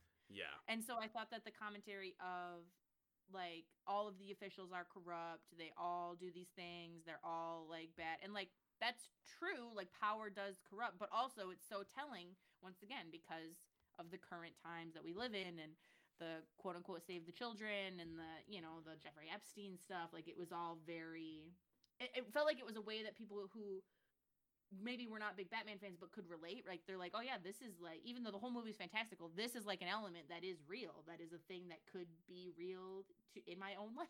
And it still sets up as Batman as the protagonist, even though they're showing that there's similarities. Batman doesn't kill innocent people, whereas in the Riddler's groups were completely fine with that. They're like, no, but because even Bruce Wayne, they're like, no, it's not your fault, but you got to pay for the sins of your father, because I read that in that book that one time. So, well, and honestly, when they shot the mayor-elect, I thought they shot her right in the head. They didn't, turns out, so she's alive. Yeah, they shot her in the gut, and she was able to walk fine through that water. Her character I was really mixed on. When she's on screen, I thought like she's powerful, and I liked the idea that she was kind of the misguided like millennial, like, no, I'm gonna be out there with those people. Meanwhile, Gordon's like, you're gonna get fucking shot in the head, dude. What are you doing? But she's a good actress, so I was really weird with that role. That's partly why I didn't mention it earlier. I'm like, no, I liked her, and I really liked when she was like, hey, you need to be doing more for this city. But they didn't let her do much, you know? Like, so it was kind of just a weird role for that character, I think. Yeah, I just feel like it wasn't the focus. I'm hoping that if there's a second movie that we'll see more. Yeah, I would like to see more of her, just to, like, that actress seems like she does a good job, and it seems like they were setting up something more with her. And maybe her interacting with Jeffrey Wright might be what I'm missing there. It's Jamie Lawson. Okay, Jamie Lawson. I feel like they had some cut scenes of her. There just seemed like there was something more that they were planning to do with her in the film that we never got to see. Which again, weird. 3 hours fucking long. Yeah, she's gonna be the young Michelle Obama in the. Oh, dope. Okay, more like, is she gonna be the new like political actor? Like it's like you see those people who always play the president in films. I don't know. I don't know what else she's done. I don't know that she has a huge career. I just know I just had been watching the Michelle Obama movie coming out, obviously. Are you excited about that? Is that going to be good? I don't know. I own Michelle Obama's book, but I never got around to checking it out. I don't really know her story. Is that going to be a movie I need to watch for? I think it's going to be pretty good. Yeah, I've heard some cool things about it. Okay. So, I'll put it on the radar.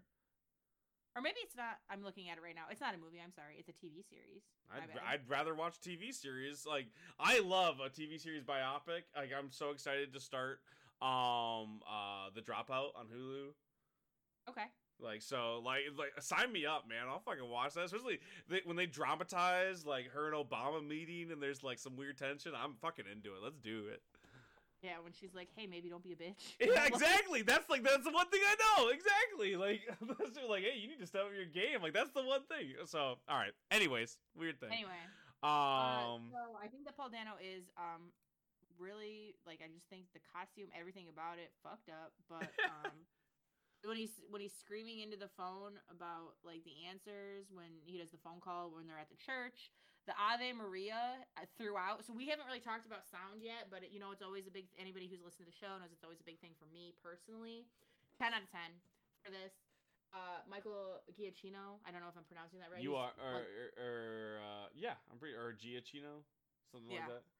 Yes. He's like a Pixar guy. Yeah. Oh yeah. No, he's all over the place. He's the new Hans Zimmer. He's fucking everywhere. It was incredible. The horn noises in the sound, it was so good. And specifically the score. Like, that's the thing is, I love the sound, like the sound across the board, but the score, the Batman theme, and they use it. It's in every fucking scene. Like, they way overuse it, and I'm here for it. It's so cool. Honestly, everything about it, like the music, but the Ave Maria throughout. Yeah, I saw a lot of people be like, "Why was he singing that song?" And I'm like, "Well, if you watch the film, that's going on the whole movie." Yeah, from the beginning to the end. Yeah. And then he sings it in the cell. I was like, so good. And I was like, it wasn't random, but I could see, like, if you're not listening really closely, I could see you being like, why the fuck is he, like, it would be a little cringy if he just starts singing that randomly, you know? I agree, but because I paid attention, like, because I mean, even like when even the Thomas Wayne clip, right? Like, that's what they're singing. That's what they're singing in the background, right? It's just all full circle, and so it's a chilling song, right? It's like got big haunting Gregorian chant vibes. So, not that it's meant to be, but like it's a little bit, same vibes. The way that it's just, ominous vibes is really like. So have you said your piece on Paul Dano so I can get into mine? Because I don't want to shoehorn anything over your good vibes. No, you don't have to be sorry. So I had problems with it too, but like hit me with yours, because that's the whole segue. Good cop, bad cop. You can. Okay, all right. Because so all the good stuff, I agree with you 100% across the board. My few issues I have with him being so unhinged, I think it does stop him from any growth in later movies. You can't get into any of the silly Riddler if he's a serial killer, right? I'm okay with that for this film. I think that means it's gonna be weird if we ever see him in a top hat, Well, the one thing I will say is, so to that point, is at the end, right? Obviously, the Joker illusion is there. Perhaps if because he's unhinged, because he chills with the Joker for a little while to steal some of those vibes, or he's doing drugs, and I think that's where they're gonna go with it, and I think it's gonna be kind of cringy. You think it's gonna be cringe? I think so a little bit, but I do like when you say meditation. I like the idea of him centering himself and being like, "I need to calm down a bit." I think that'll be really interesting. Right, like maybe I could be better. Like, what did I have wrong here? Like maybe I need some sort of something to help me, and then he can be. I don't know that it'll ever be fun, but I think then you can see either that or it's extra creepy because he's wearing the top hat, right? Like he's totally unhinged, and he's like no longer like a QAnon serial whatever. He's instead like, I don't give a single fuck. I'm gonna let everyone know who I am, and I'm gonna wear a fucking top hat, but I am crazy. And so like, you have to fucking kill me. That's I like that though, because like my favorite version of him is probably from the Arkham games. I think that's probably the best version of the Riddler. But I could see this one growing into that, like you said, like with some meditation. That could be an interesting thing. So my next negative I think I have with it is tied to one of my positives. So I love the subtle thing where they're like, "Oh, I was an accountant and I found this on the ledger and it made me lose my mind," because that's the most real accountant thing I have ever fucking heard. Whenever you hear about stories coming out where like the big case is broken wide open, it wasn't a detective. It wasn't some person. It's like, or if it is a detective, it's like Will Ferrell's character from The Other Guys. Yeah. It's somebody looking at the ledger. Like, it came down, they're like, oh, that number, they carried the 1 and added 14 zeros. That's how every case has been solved ever. It's, I mean, like the forensic unit of the IRS, right? Exactly. They carry guns, people. They will come to your office and they will audit you. And also, in the amount of accountants going to accounting school, they're all fucking unhinged. We're all secretly psychopaths. I'm just saying it now. Like, that's just how it works. Have you seen the movie The Accountant with Ben Affleck? I fucking love it. It's not a good film, but I love it. No, but that's the same. That's the vibe. But anyways, so I thought that was a really interesting aspect of it. I love that everyone is an orphan in this. It really ties everyone's origins together. I'm sure we're gonna find out Oswald Cobblepot also orphan. It just seems like what they were going with it, but it worked. However, there's a few things that I think don't work, and I feel like they could have. It's like when you listen to a song, and you're like, why didn't you do this rhyme instead of that one? That one was weak, this one would be much better. That's how I felt about it. Like, they're so close to the whole orphan thing. So, why didn't they just make Edward Nygma Hush? Like, why didn't they just combine those two characters? They mentioned Thomas Elliot being, like, the journalist that gets killed. Why wasn't the Riddler his son and then sent to the orphanage that was supposed to be the Wayne Manor orphanage that now had no money while everyone cared about Bruce Wayne? I feel like it would have just hit it just a little bit harder, right? Yeah, I agree. So like that part was a little bit rough for me. What were you gonna say? I thought the same thing. Okay, cool. So I'm not crazy on that. I was just like, missed opportunity. I feel like that I think would have worked just a little bit better. I thought that's where it was going. Same. I was like, oh, okay. I also think that would have made the whole reveal of the Waynes being evil just a little bit better. Like, and they're not evil, obviously, but like that being their fault and the Wayne Manor fun being the thing. Because that whole idea that it's the orphans rising up, I really dug that. I also think if they would have alluded to some of his goons and the people dropping at the old Wayne Manor Estate orphanage being the orphans that were also there with Edward Nash, I think that would have also been really good. Did you get that vibe? Did you think that those were orphans or just random people? So, no, I got the vibe of just random people because the one guy is, considerably older and he's the guy that Bruce sees in the church. Right? Yeah, and he's yeah. talking about his daughter or whatever. So like for me, that wasn't it. That wouldn't, because also like I think it's more powerful it just being random strangers that identify. Rather I than think that there's positives on both sides. I definitely agree. Just as I'm saying that, I'm like, yeah, no, I do like the just like, nah, there's lots of us out there, you know. Right, because otherwise it's like, oh, okay, so this couldn't happen because they all came from the same place, so they all were already friends. It's like, no, that's not the point. Like the Right. point is other people have suffered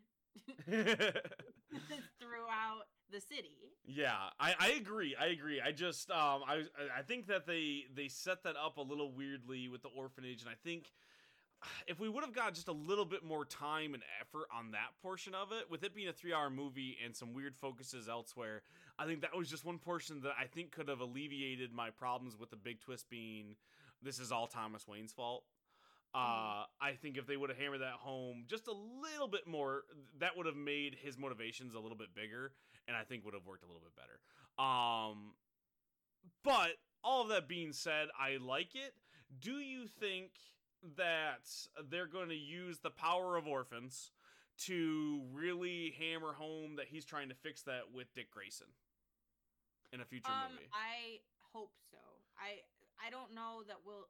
The whole thing is, if we only get one more Matt Reeves movie, I know that they've signed up for 2 and the shows and whatever, but if we only get one, I don't know if I want it to be one where they bring in Dick.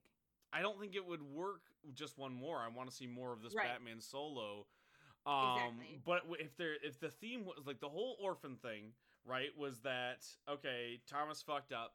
That's one thing. Like we saw that he's like, okay, I need to be Hope, but I want the second one to play into, hey, I need to not just be Hope. I need to fix what my dad did. And even though he wasn't the worst person ever, it's his fault that the billionaire fund was taken away and that the orphanage, you know, like Nigma said, or I keep calling him Nigma, but they don't allude to that name at all in this.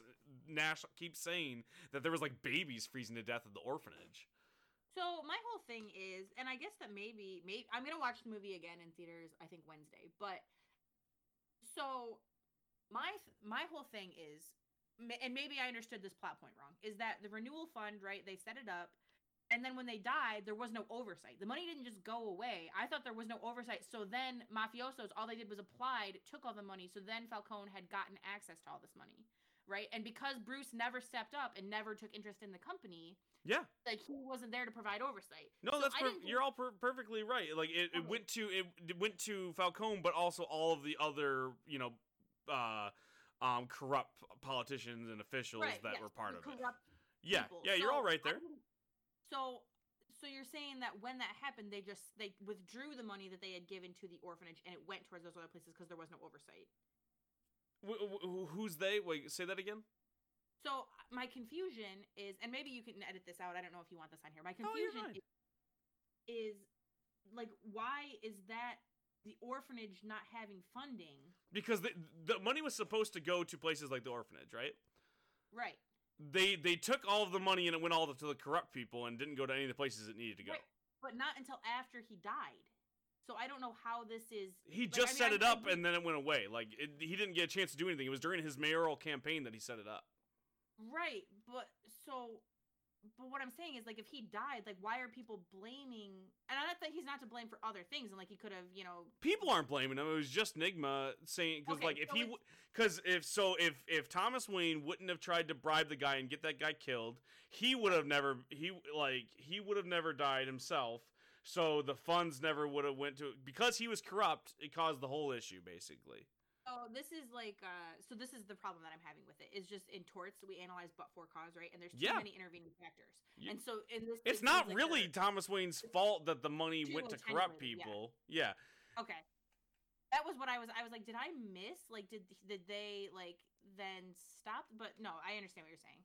Yeah, it was just that, like, because he did that, it was all the domino effects. Because he was corrupt, because he didn't choose to be the thing that he was trying to say he was in his mayoral campaign. He set up the whole thing that put Falcone in power, right? But even though he got himself killed, it also put him in power, which then meant the money that was supposed to go to those orphanages had no oversight in the bad person. Not just like, too, it wasn't just that money didn't go to the orphanages. They took more money than that. Right, and and it went to bad. But like my whole Exactly. thing is like Bruce is more to blame for that. I in my mind. agree. That's what I want them to Because play he- into. The next one is like, Right. so I guess I just said he's got to fix his sins of his father, right? Not just that, but he needs to fix his own. Like, show him that he needs to Right. step up and do that. I completely agree, and that's where like I want to see him fix up that manner, and then I want him to go. It's not enough. I'm saving that kid, and then the real twist is when when he goes to the circus and those guys that he didn't stop Spider-Man style, kills Dick Grayson's parents. He's like, this is the real thing. Like, he doesn't feel good just saving those other orphans. He's gonna step up and be what Alfred was for him, kind of thing. So maybe if I Dick would like to comes see in that by the end of the and- second movie, maybe. Yeah, at the end of a second movie, maybe then. But I just, I love Dick Grayson, my favorite comic book person all time. Really? I thought that was Tim Drake. Well, okay. Overall, no, I like Dick better. I think Tim Drake is the best Robin. Oh, and interesting, because I'm right there with you. I love Dick Grayson. No, yeah, I think that Dick Grayson is a perfect character. Like, and I like him better as Nightwing than I do as Robin because I think Tim Drake is a better Robin. But I like him better as Batman. I'll take that a step further. Yeah, no, true. Okay, yeah, like I think he's a really, really good Batman. I feel like we should do a different podcast on this, and if you want to hear us talk about Robins and the different intricacies, you could go back and check out Right in the Fields episode of The Robins. You can go listen to us talk about that, maybe. It's a good episode. I have a lot of thoughts, a lot of opinions, a lot of respect. But yeah, that's where I'd like to see the sequel go, and that was like my issue with the Riddler was purely plot wise. It wasn't necessarily that, and like all the things all the intervening factors that you mentioned. We're gonna go full legalese here. That is partly why that's the weaker part of him. Is okay, he's blaming him for everything, and that's the big twist. But also, it's like that doesn't really seem like it's. Well, I That think adds that up him necessarily. being, atypical, like neuroatypical. I think that like the fixation on it. Like Yeah, and he could follow it he's back to setting the it up- start, right? He's Right, an it's the same accountant. He reason followed the money. Right, like he could have always, he lived a fine life as an accountant. He could have like kept going or tried to make change a different way, but like because of they're trying to shade or color it as there's some sort of perhaps mental illness, perhaps proclivity. You know what I mean? Like that. Then he hyper focuses on it, and he can't see any of the intervening factors, or like maybe that there might be extenuating circumstances. Yeah, because I He's think just- even if there is, I think like you said, the hyperfixation, but also he doesn't care that there are, right? If you look, Right, if you exactly, follow the because money, it starts and ends with Thomas Wayne. So and that fits his narrative too, right? Like 100%, it fits his narrative. That's exactly what I was going to say. Where it's like, well, self-earned, if I look at it like this is I can do what I want to do. Right, incel logic. Like, I mean, Yeah. I can make this, select, cherry pick it, and not look at the whole thing objectively. And I mean, part of that might be, like he has some sort of mental thing that doesn't allow him to do that, whatever. But it leads him to this place. So, I think the mental issue you're looking for is asshole. well, I'm just trying to think. Didn't Nigma have some sort of? Maybe. I think there's so many different versions of him. Yeah, I guess that's fair. Yeah, you can look at it in a million different ways. I think the fact that autism is a spectrum, a lot of comic book characters you can look at and go, oh, hey, you have some interesting thoughts. No, I'm not trying to say that like because he is potentially on like an autism spectrum. I mean like some sort of like OCD, like obsessive fixation sort of thing. Yeah, just a neurotypical. Right. But again, like all those things fall onto different spectrums. I think anybody who you look at a character who's what they call quote unquote flawed in comic books, you go, oh no, they just think differently.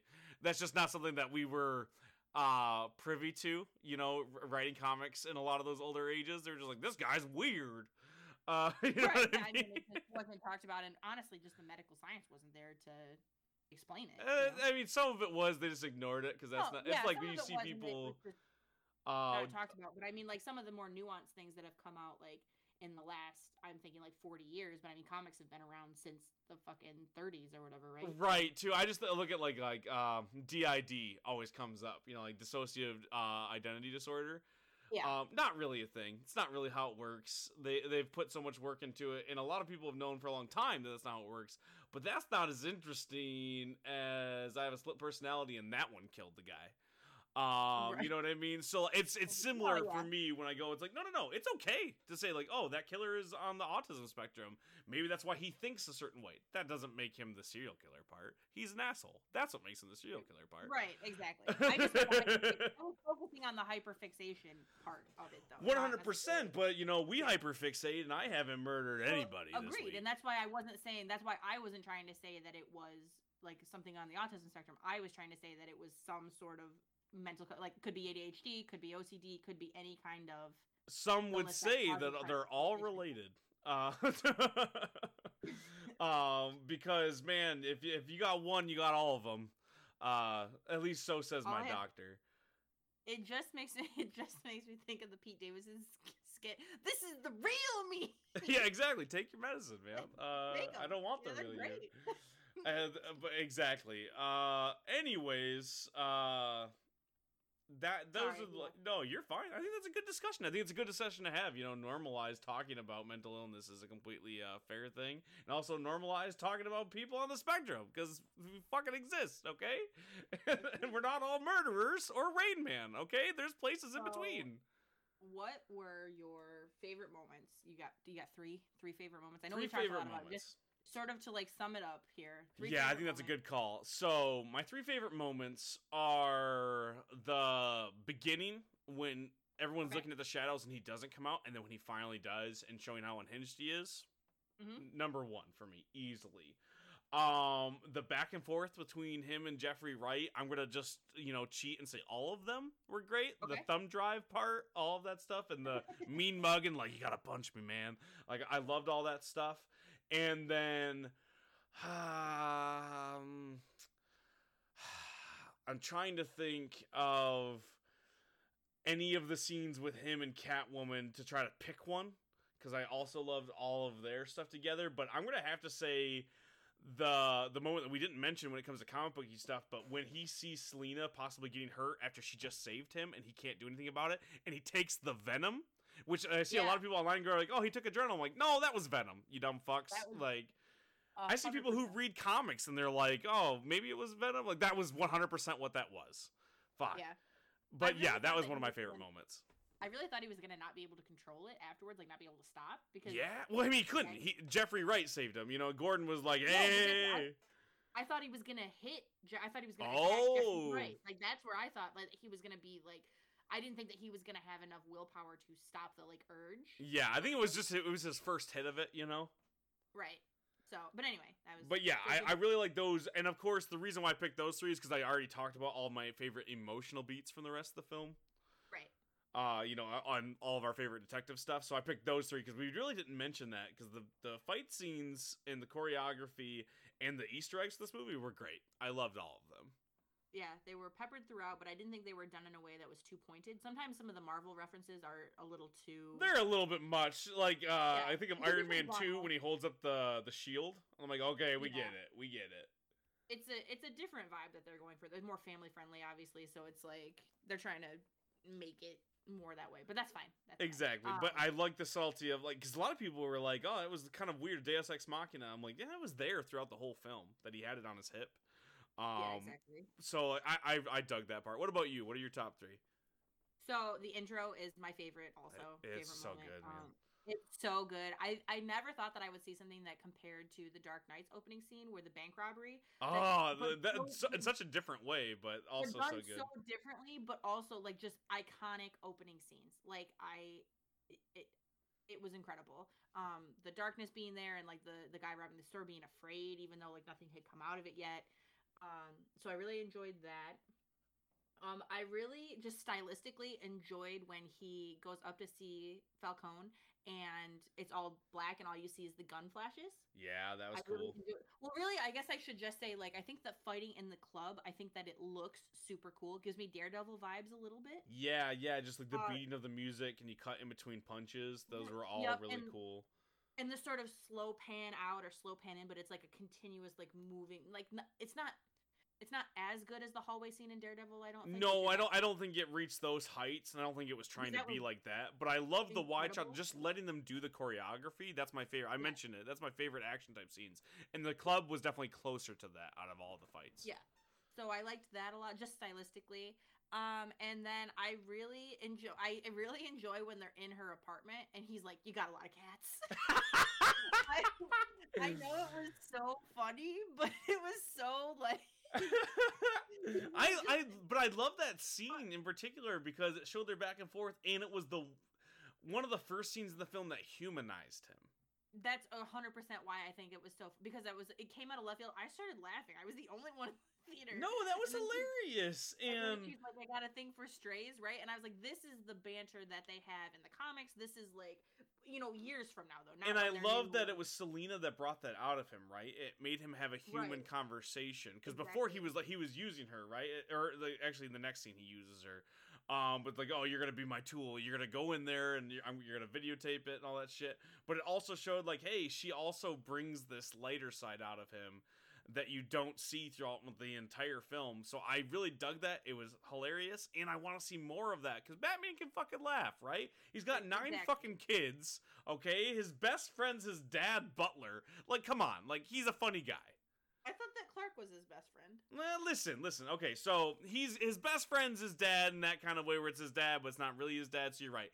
Clark's his best friend where he doesn't really want to be his best friend. But it's like, okay, so like you're my best friend, right? And we've been best friends for 20 fucking years, okay? Yeah. But there's some people that are friends only because they've known him for so long, so they respect them, but we don't need to hang out this weekend, But like, please stop bringing gifts to my house. Exactly. And that is Clark and Bruce. Because I always think of the comic book where they go on the double date. Newer comic book, last couple of years. Did you read that one? No, but you were telling me about it prior. Yeah, one of my favorite comic books. If you don't know, it's Selena and Lois make them go on a double date because Bruce just proposed, and she's like, "Hey, how come you didn't ask him to be your best man?" And he's like, and it cuts back and forth between Bruce going, "No, you don't understand. He's got the weight of the world on his shoulders. He doesn't need this too." Cutting back to Superman and Lois, and Clark's like, "No, you don't understand. Like, he's so busy. He's got to work harder than all of us because he doesn't have superpowers." And Lois is like, "You should fucking call him. That's so fucking weird." And it's them two like making them like hang out, and it's because they are best friends and they have such a good time, but they are so not okay with talking about it with each other. And I know so many friends like that. It's the same vibe I get when your wife is like, "Hey, you haven't talked to Terry in a while," and I'm like, "Okay, I know." We're cool, man. Don't worry about it. We're not like that. We have to call 14 fucking times a day. She does that to me all the time. She's like, "So are you and so-and-so on the house?" I'm like, "No." And they're like, "You haven't called them?" I'm like, "I don't know. I don't fucking call people all the goddamn time. I read books." Try it. Also, I'm just busy. We all got shit going on. Like, whenever she says that to me, like, "How come you haven't called Chelsea this week?" I'm like, "She's a fucking lawyer. Like, what do you want me to say? She's studying for the goddamn bar. I can't call her right now. I gotta go see the Batman." I can't wait. Anyway, we've taken almost 2 hours to talk about this. It's a 3-hour movie. I think it's fair. I'm so excited. I could have talked about it more, probably. Oh, 100%. And I think we will probably next week when we talk about it compared to a lot of other Batman movies. Yeah. Spoilers for that. Yeah, exactly. So that's it on the Batman. Let us know if you like more review content. We can watch more things and just tell you what we think of it there instead of in the whole aspect and in the realm of nostalgia and how it compares to past things, which is really our joie de vivre. But we can always change it up a little bit like this. So if you like more reviews, let us know. Put it in the comments. Go to, your review of your goddamn, I had a stroke. Your podcast app of choice and put in the reviews like, "I love this, 5 stars. The main guy's really hot." Like that, that kind of thing. The stuff that you're really thinking about as you listen to the show. So drop us a review, 5 stars only, please. If you like this content and you want more of our content, head on over to Can'tBeKilledCreations.com. You can check out some comic books from us, other podcasts. Our sister podcast, Slovenly Trolls, is over there. Those ladies are awesome. Check out that stuff. If you want to support us on the extra end, head on over to patreon.com/Can'tBeKilledCreations. Toss us a buck or two, whatever you feel comfortable doing, getting bonus content, extra content, early content. We have lots of stuff over there. I appreciate you. If you want to just tell me how much you appreciate me, which I'd appreciate. can'tbekilledcreations@gmail.com. You can, again, tell me how hot you think my voice is, because we know. We're all thinking it, I'm just saying it. Yeah. Chelsea, anything you want to plug? I just want everyone to know that they just had the vote on the world's best cheese, and it is the Swiss Gruyere again. So just so that you all know, go get yourself some Swiss Gruyere. Enjoy that. Sorry if you're lactose intolerant. When is Gouda gonna get the love it deserves? The smoked The Gouda is probably the best thing on the planet, and I think it's really unfair. I think this is like an Oscar snub for me. No, 2 years in a listen, row, really, Gruyere? Get off your high horse. It's so good. Listen, so it's good. good. I'm not saying it's not good. I'm just saying smoked Gouda is way more resilient. You know, you got it in your pantry. It's going to last twice as long. And the utility's there. You know, you're not putting Gruyere on a sandwich. Gouda can go on a slice of ham. I love Gruyere with a roast beef sandwich. Roast beef specifically, but where's it going with the rest of it, you know? Oh, I put it on my grilled cheese. I put that shit on everything. Right next to your Frank's Red Hot, right? Yeah, of course. It's in the fridge next to the Franks. Oh, man. Well, until next time, this has been Right in the Fields, and we're out. Nice little diatribe.